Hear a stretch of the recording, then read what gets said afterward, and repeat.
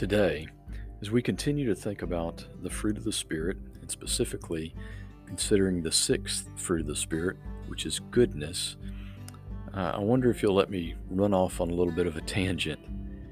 Because as we think about doing what is morally right and righteous, allowing the goodness of God to grow in us to produce good, what's morally right and righteous in our lives for His glory, it really challenged me to examine not just big things in my life, but even the little things in my life. And one of the things that I thought about this week was a phrase that sometimes comes out of my mouth. I'm sure it probably comes out of some of your mouths from time to time. We hear it all the time. It's the phrase, my goodness. Do you ever use that? Have you ever wondered why we use that? I mean, it's an odd phrase, isn't it? My goodness. What does it mean?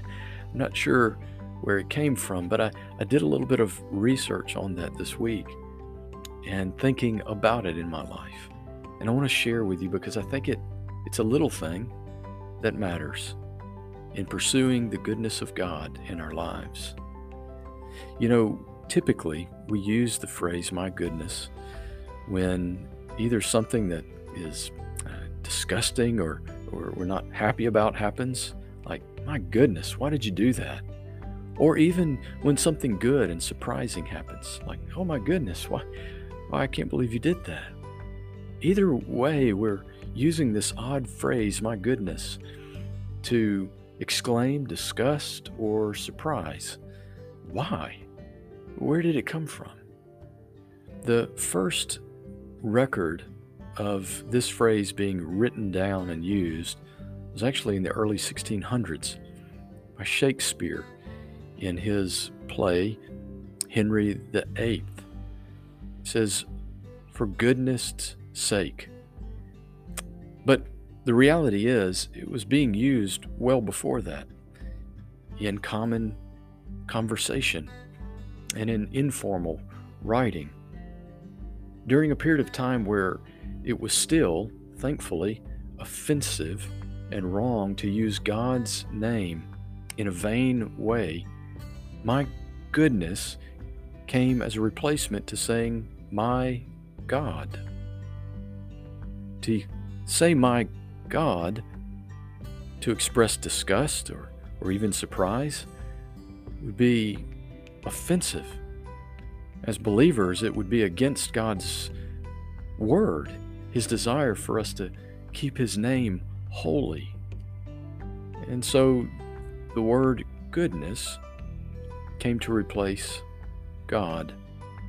Why?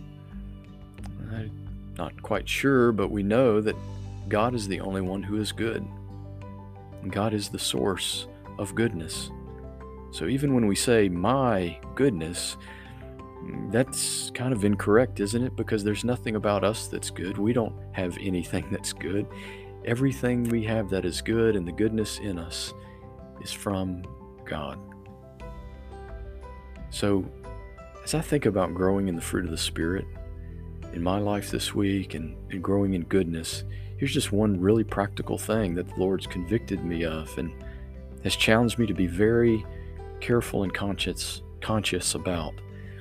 And that is using things like my goodness that allude to and point to His name, His goodness, using them in a way that's vain, using them in a way that I would never use the name of the Lord to express disgust or even surprise.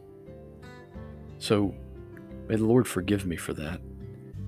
And by the Spirit, may He help me keep in step with the Spirit to stop doing that, using that phrase ever again in my life. Examine your heart today, examine your life today. As you want to grow in the goodness of God, His moral purity and righteousness, what things is He convicting you about that you need to confess and repent of and ask Him to help you step away from and walk by the Spirit to overcome?